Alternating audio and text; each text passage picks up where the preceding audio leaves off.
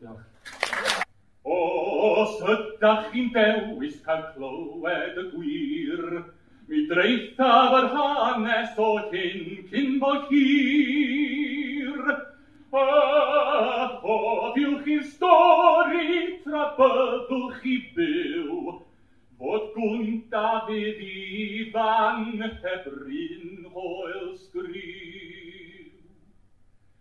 Fe gothodd yr hwylion o'r clo, medden nhw, wrth ymladd tri diwrnod yma Waterloo.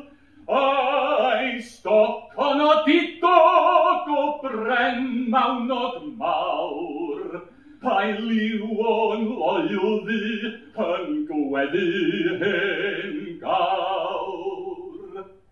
Pan welaf o sgwarnog neu lwynog ar lawr, bu Dafydd fan honno a'i bwriad yn fawr.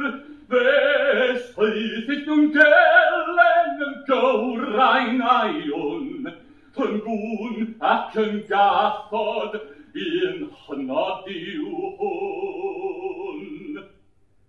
Os daw'r hen Francod fel ddiont o'r blaen, i ymladd a Lloegr na ddeindiwch i ddrain, ni ddaw dim ni wedi ni neng o'r tad, tra bod